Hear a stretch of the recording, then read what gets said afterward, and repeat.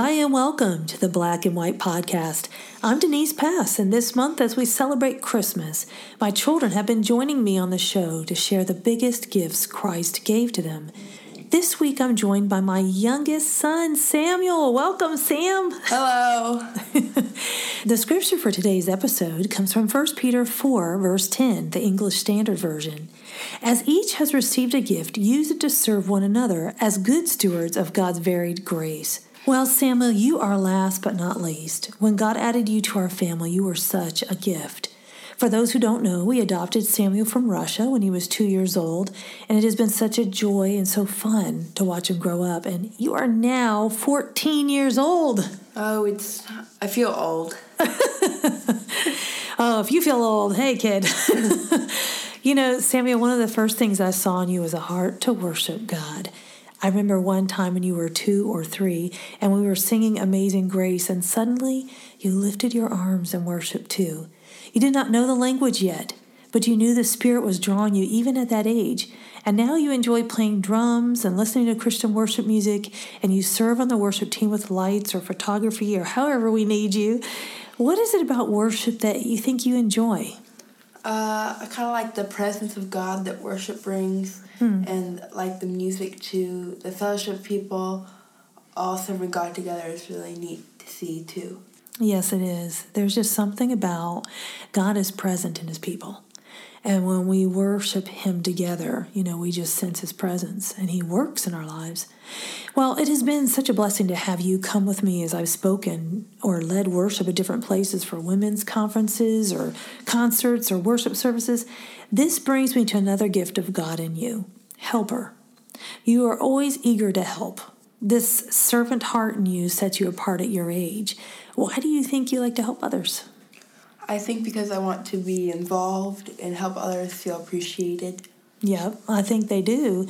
I think it really brings a lot of joy to people. I know people will come to me at church and say, your son Sam is such a helper.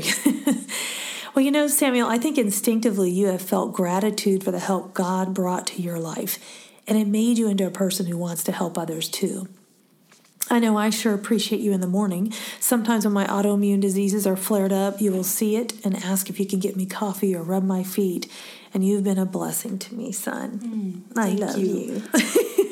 Our family is crazy, and we have been through a lot through the years. Some of it we really sought to protect you from because you were so young. But how have you seen God work in our family?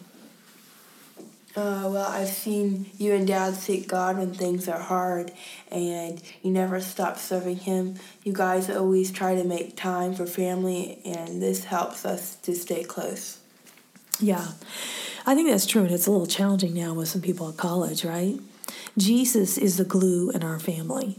His word is our compass. Even today, we all gathered around. We were talking about budgets and trying to help the older kids on budgets. So everyone was sitting around a table. And we realized the miracle God did in our midst, healing us from and through severe trials. We clung to Christ and each other and never gave up on one another. We are a family that loves God and one another. So Samuel, what has been one of your favorite memories of growing up? Skiing, I really enjoyed. That was a lot of fun. Yeah, and I think another thing that you really like to, I've noticed, you will make meals sometimes, but you won't want to eat it unless everyone's together. So you really enjoy that together time as well. So what was fun about the skiing, though? I really liked having the hot cocoa and skiing down the mountains with friends. Yeah, that was special fun times. And you're pretty fun, too.